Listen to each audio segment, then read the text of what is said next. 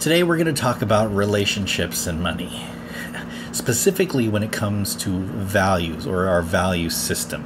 So I'm a big proponent in knowing what your values are. If you don't know what your values are, when you go to create your financial plan or your budget, it's not going to be very fun. Because what you're going to do is you're going to do what you should do or what you're supposed to do instead of doing what you really want. So if you know what your values are and you create your financial plan or your budget according to your values, you're going to actually enjoy it. That's my big thing, is enjoying doing budgeting, enjoying creating your financial plan again. So when it comes to our significant other, our partner, our spouse, whatever it might be, if we're doing a budget together, we're doing our financial plan together, what do we do if we have different values? So if you know what your values are, you know what your partner's values are, you're able to have that conversation and figure out what your family values or your couple values are going to be. If you don't, you're constantly going to miss each other. You're going to have the, well, I think this is important. Well, I think this is important. And then you're going to have that constant stress and tension around money. So know what your values are. I have a sheet. If you want it, just contact me.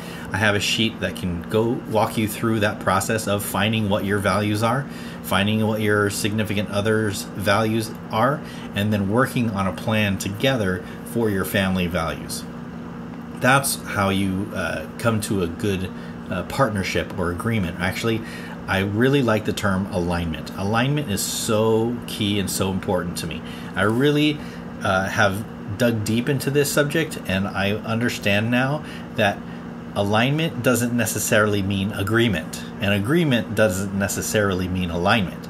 If you disagree, you can still be aligned in the long term. If you picture that going out further, aligned, going in the same direction, you can still disagree on all these little things, on how to do things or why you're doing things, as long as you're aligned. But if you're not aligned together, then you're going to have a lot of problems.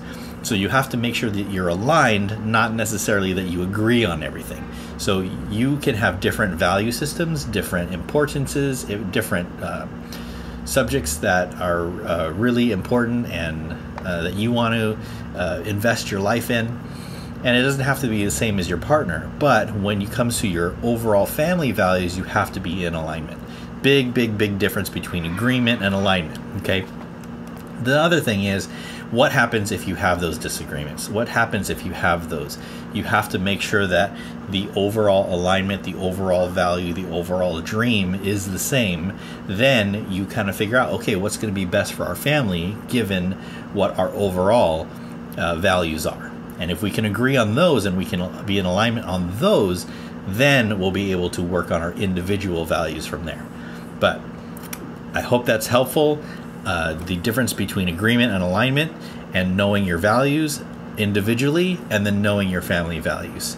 On another video, we're going to talk a little bit about how all of these things work and what do we do if we're in conflict. But start off with knowing your values individually, and then knowing your values as a family. And that will start you on the path to good conversations so that you can take that next step.